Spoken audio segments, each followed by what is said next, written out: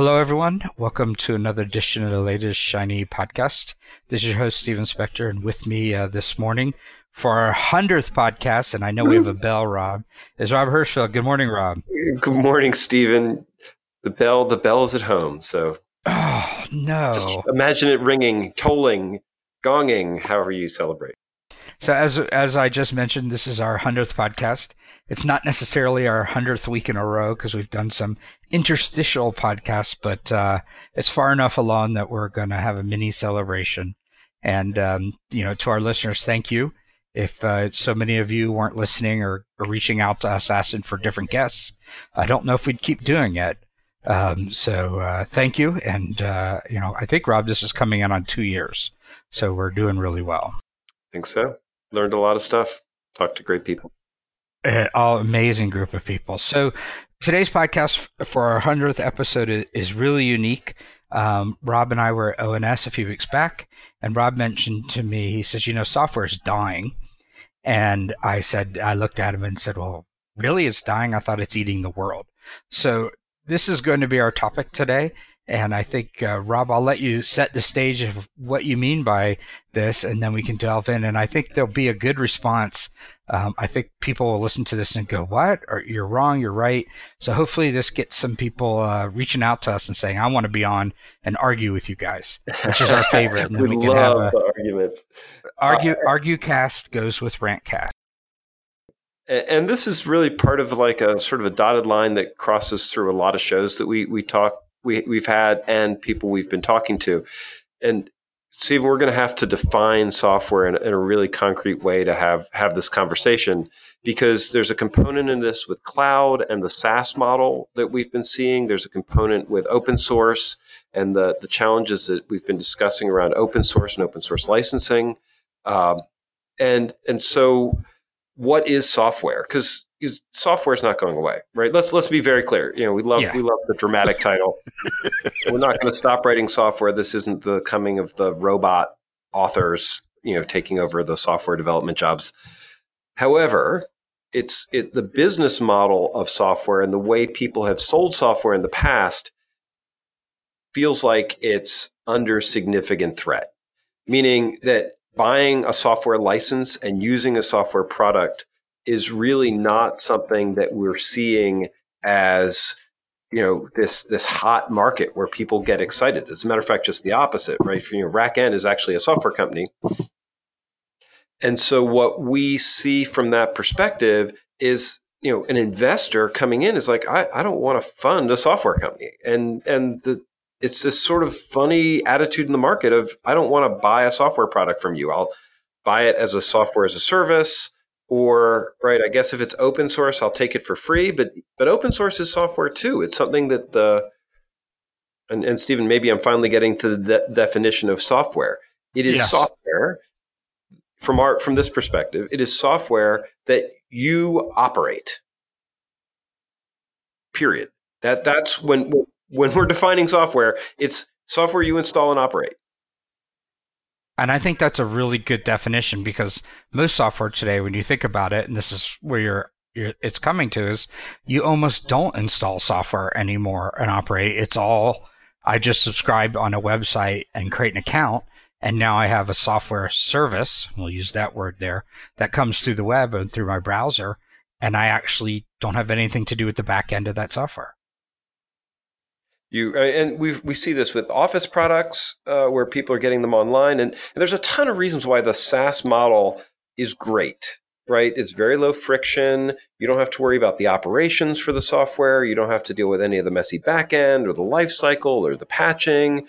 You don't worry about what version it is. You go back 20 years to when Salesforce came out, and they advertised they're not software, right? That was a big deal. And we've gone way down this road where people are consuming most of their IT infrastructure without having to actually buy the software. And we should extend that a little bit. Does that make sense? No, I think that's a good definition. I think it makes sense, because right now most people, a great example, Rob, as we've talked before, is how RackN, all the different services you consume to operate your product, just to get it built, just to get the code written, support docs, all that stuff is running through tons of services that you don't install, that you actually, in a sense, have nothing to do with. It's just an API. For a company that specializes in on-premises software automation, right? All of our services are cloud services, right? We use GitHub, we use Travis, we use Read the Docs, we use there's some code analysis tools. We do a ton of testing on hosted infrastructure. Our backend uses Lambda and Dynamo and Cognito. It's a lot of different components. Which is where I get nervous, actually. Right, and I think that's the big thing is that you don't have a sales guy say buy this product. The 3 or 4 or 5 products you would use, in the past you would install them on your own servers. You'd have your own version control system, your own compiler or whatever, all that kind of stuff. You would do it yourself on your own servers, and now you just hit a button and you have that service. So what's the danger? What I think this is really the thing is one, people don't realize this is happening. And 2, what's the danger that we're heading this direction and we're not thinking about it or we're not noticing it? And there's a couple of places, and this is really interesting because in some ways this is going to feel like the next version of what we saw in the 90s with some of the Microsoft monopolies and Oracle and things like that, where people use these platforms and then they get very locked into them. And I don't want to play the cloud lock-in card because I know that that's overplayed. But at the same time, if I'm building a service and if I'm building an application, a platform, a company, and I'm depending on all these services being tied together, then I actually am very dependent on all of this software, but that I have no control over. If something's down, if GitHub's down, the internet goes down, right? If S3 buckets are down, the internet's down because so many people have built their products based on those platforms. And so, but it's not just that, right? Even in our process, we're dependent on 10 or more services on a daily basis, all working together. And if one of those services changes or goes away or creates a problem, that's out of my control. And I know we're not unique. This is the way we're building software today. It's pieced together from a whole bunch of parts. And I don't know if people understand that. I get the move to cloud because then people think, well, I put my apps on the cloud instead of my inside database. Someone else manages it's cheaper for me. But I'm not sure if people have I don't know if it's a bait and switch. But now cloud is not just hosting it. Now cloud is use our servers we built, whatever that is, to do these features. And it seems nice and easy. I just call some APIs and now I've built a whole thing. But who wrote those? Where did they come from? Are they supported? Is there money behind them? Are they secure? Is somebody going to leak my data behind the scenes, or is somebody going to analyze data? And there is some data sovereignty questions that we see where countries are starting to legislate you need to control your data all the time. And there could be this flip back from people saying, oh, wait a second, if data is in a service that I don't really understand, I don't have sovereignty over that data. I can't guarantee that it hasn't been used or mined or transited somewhere else. I mean, like we use Slack on a daily basis and we use ChatOps, so it's integrated into everything we do. And Slack, they just started doing AI analysis to give me helpful hints. But there's, analytics on this stuff, right? The Amazon announcement about, the Echo and them analyzing and sharing, people's conversations from the Echo. And I'm not saying that those are all concerns, but it's part of where you've lost control of how your application is built. And this is where we're not building software anymore. If I was doing it as software, and I want to try and keep coming back to what does software mean, right. I would have a database. I would use a SQL server or Postgres or Microsoft or Oracle or right, or my own Redis database or Mongo or some database, and I would manage that and I'd maintain it. And yeah, that would be a lot harder than using the services that are available for me to use. I would have control. Well, it's interesting because when at the ONS event a few weeks back, I noticed, I don't know if maybe it wasn't ONS, maybe it was the game, that's where it was, at the Gaming Developer Conference, Perforce was there. The old, I think it's PVCS, CVS, one of those version control systems I used to use. And it was quite interesting to see them because I haven't seen them in ages. It's been 20 plus years since I wrote software where we had our own local version control system. Yeah. And how many people even know these kind of things exist? Everyone just uses GitHub, and that's the standard.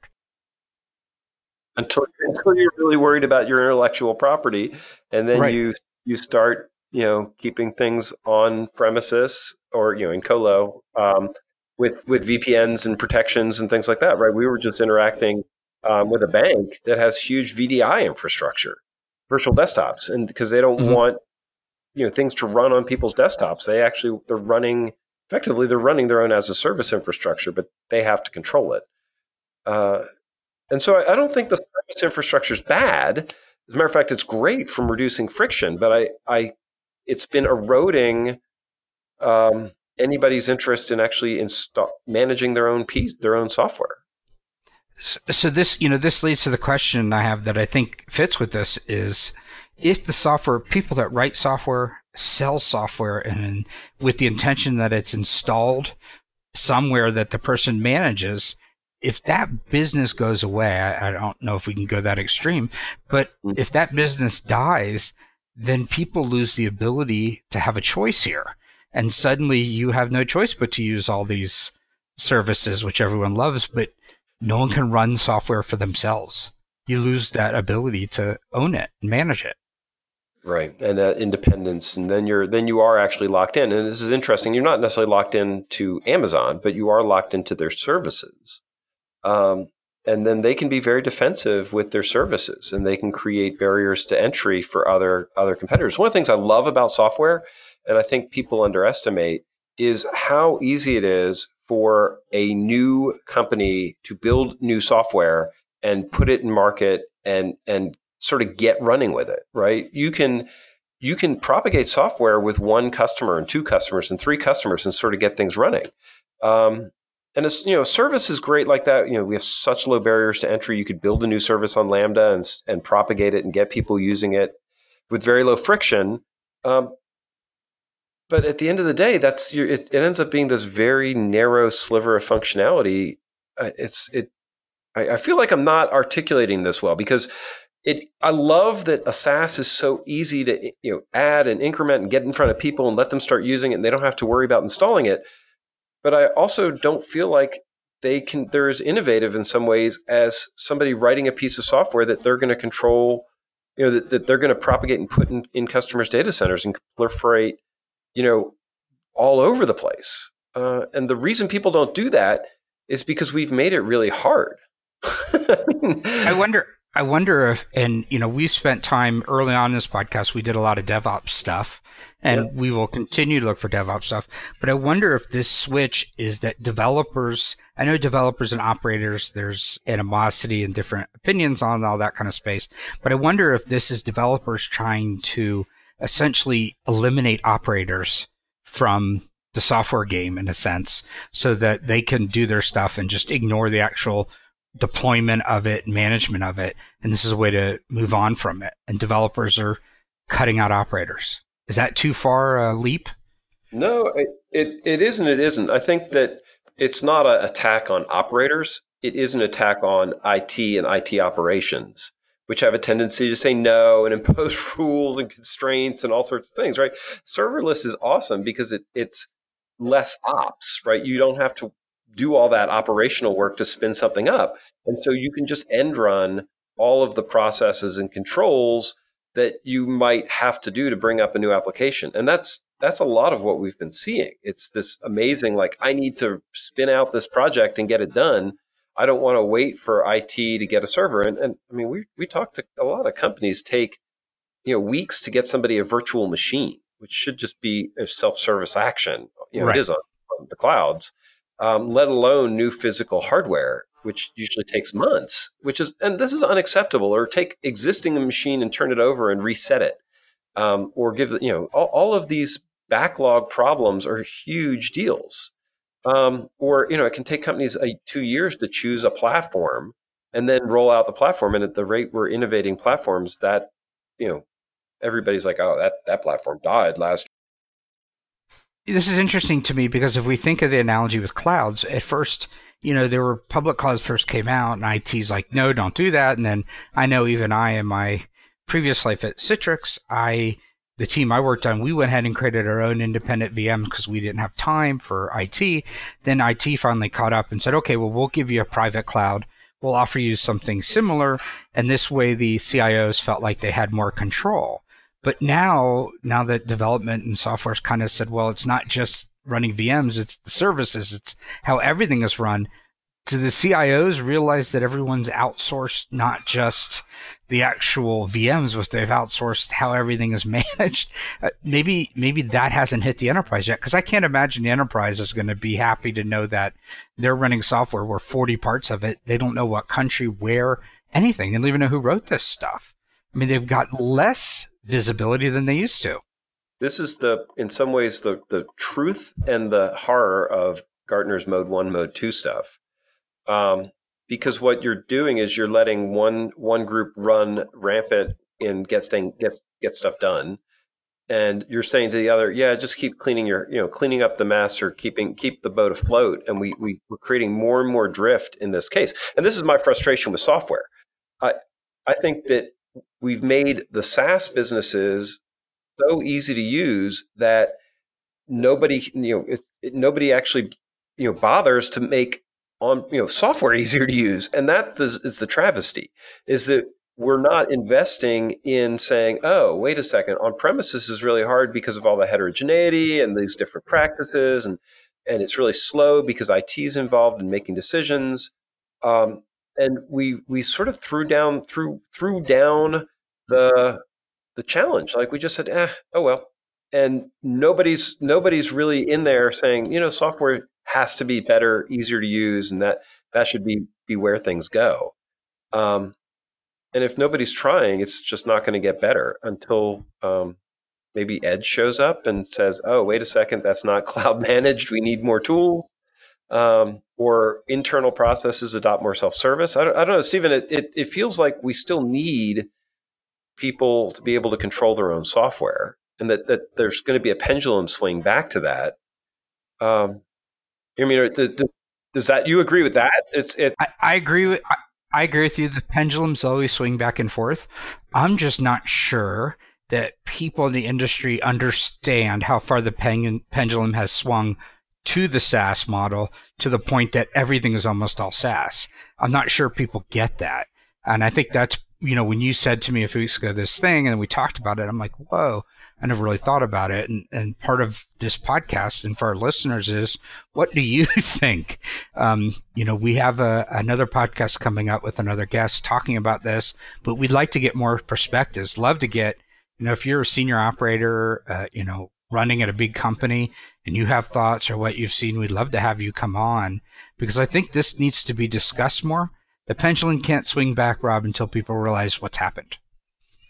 And I can tell you from I can't name names, of course, but I can tell you that there's plenty of people who are looking at, on-premises infrastructure and managing it themselves. And when I say on-premises, I mean colo. I mean, anytime when you're controlling it, right? Yeah. It's a control component.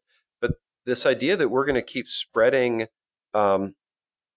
services more and more broadly, I think is problematic for us, right? If the innovation requires, and I like bringing this back to innovation, but also, there's a commercial component too. And we see that just from picking streaming services, so you can watch your one of whatever shows. But if either we're going to innovate by having new services pop up, and you're going to have to fight to become part of this chain of, myriad of services that people consume, or they're just all going to become from one provider, right? So Amazon's going to provide 100% of your services, and it's going to be, everything. And I already see this with what we do with Amazon, right? I was looking at adding WebSockets. I'll be very specific, right? We were saying, oh, we want to do WebSockets against the Amazon API gateway.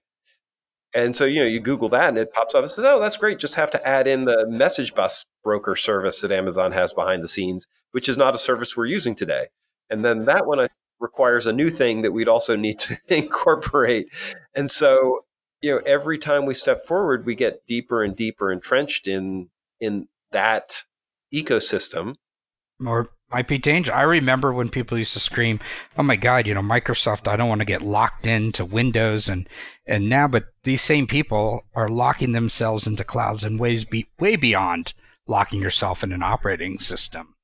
We're going to talk to Martili about that as a risk. So I don't want to pre-stage that conversation. Well, just highlight for Mark Thiele's post for his upcoming podcast on that.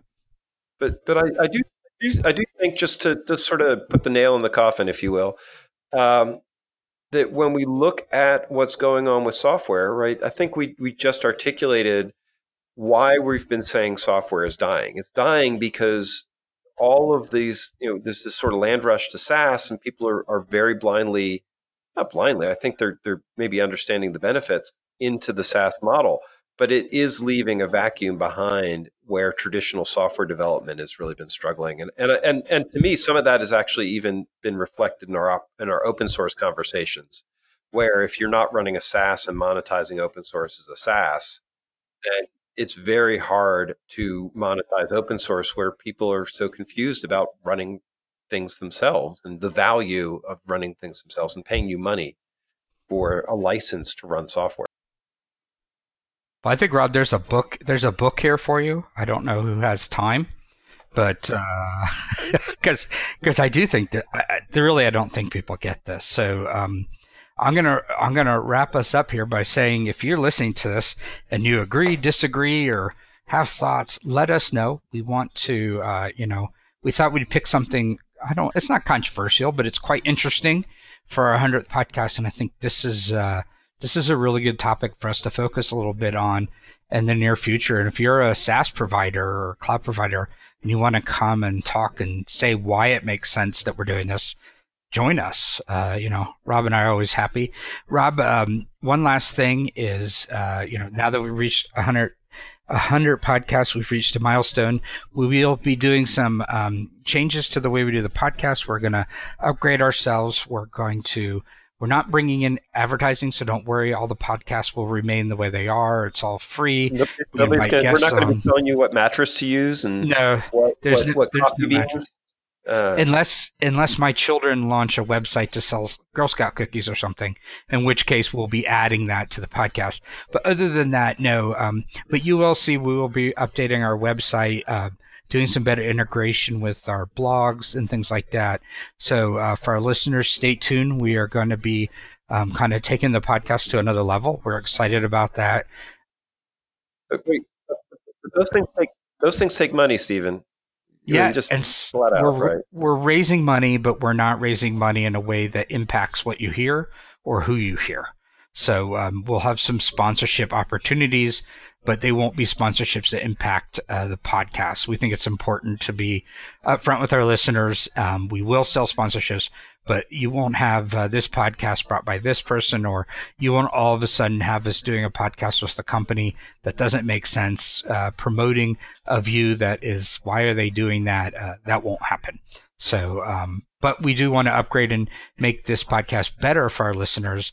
And so we're going to try to do that in the next couple of months. Right. And I should clarify, we are happy to have people come on and say what their company does. Sure. That is normal. We just don't do it because they're paying us to do it. Yeah, we don't do that. But if you do see Rob and I and new Ferraris or buying a Gulfstream jet, if you do see the latest shiny Gulfstream jet flying around, then we have sold out. It's my silver Lambo. It's on the way. I've ordered it. Maybe I'll get a Matchbox car of the latest shiny airplane. That'll be what we can afford. I like it. Well, thanks again, Rob. To our listeners, I hope you enjoyed our 100th podcast. And Rob, looking forward to another 100 podcasts. It's going great.